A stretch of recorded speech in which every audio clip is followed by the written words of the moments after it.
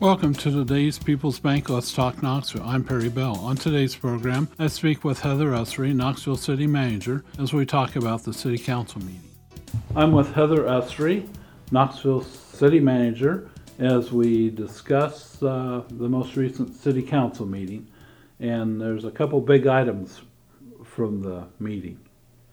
Yeah, we held a public hearing that set the maximum property tax dollars for our fiscal year 2024 budget. This is part of the budget hearing process, and this resolution that was approved sets the levy rates for the ones that are listed. It's not the full levy rate, but it does include a majority of the levies that the city has. And once that hearing is completed and the resolution is passed, then those rates are set and they cannot be increased after that hearing. They can only decrease. And do you have any numbers to talk about this? For the max?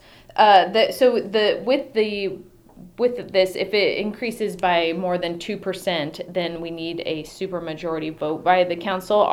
The total on the max levies are increasing by 5%. The reasoning for those, the assessed values have increased on our general levy, as well as our insurance has increased and our debt service levy.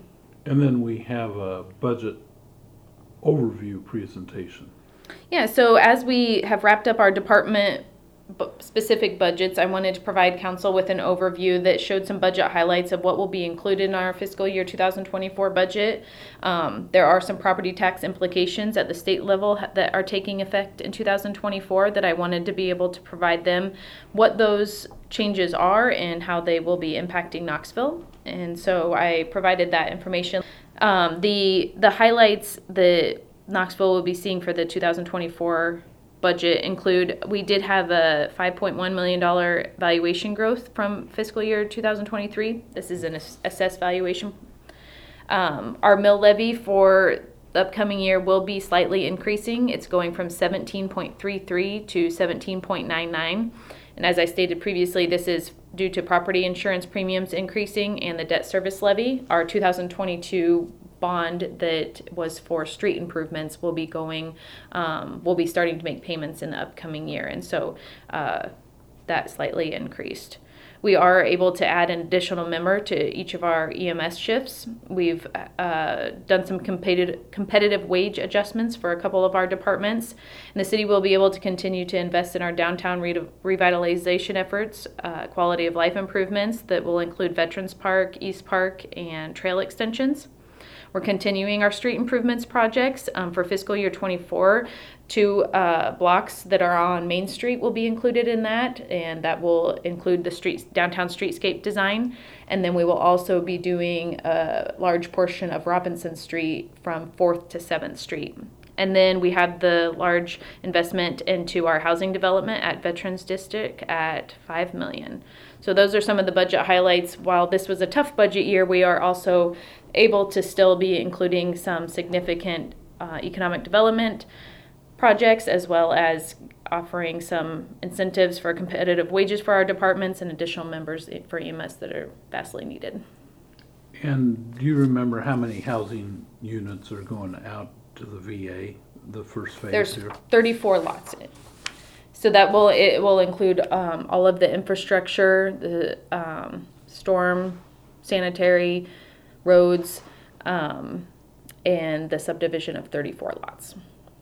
And does that include the pool area out there? That does not. So that is the step. We have 2 projects that are going on out there right now. We have the Veterans Park Phase 1, which is the housing portion of it that includes the 34 lots. And then we have Veterans Park, which is the 3-acre park that includes the splash pad. So both of those projects, they are bid out separately by 2 separate contractors, but they'll be going on at the same time.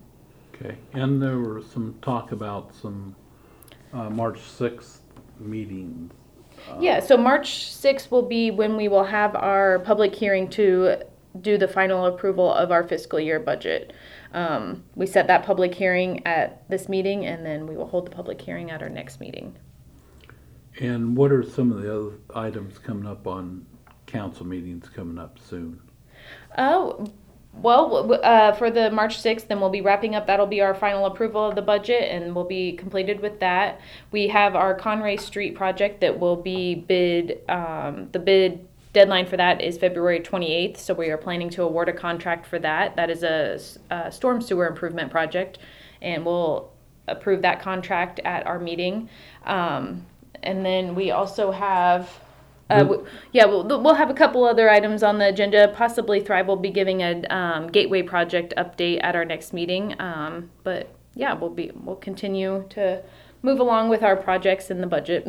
And the sewer project is due to a lot of flooding in that area, is that correct? Correct. Over the years, there has been improvements made to that side of town that we've just found that there's more impervious surface, so that means more stormwater runoff. And so the infrastructure in that area just needs to be increased. The size needs to be increased of the pipes. And so it's a smaller project, but also a much needed project that will impact the people in that neighborhood. From what they have seen over the couple of years, it will be an improvement for them.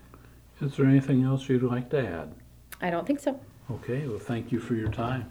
Thanks to Heather Esri for joining us on today's People's Bank Let's Talk Knoxville. People's Bank in Knoxville, Pleasantville, Carlisle, Indianola, and more. Service you expect from people you trust. Member FDIC.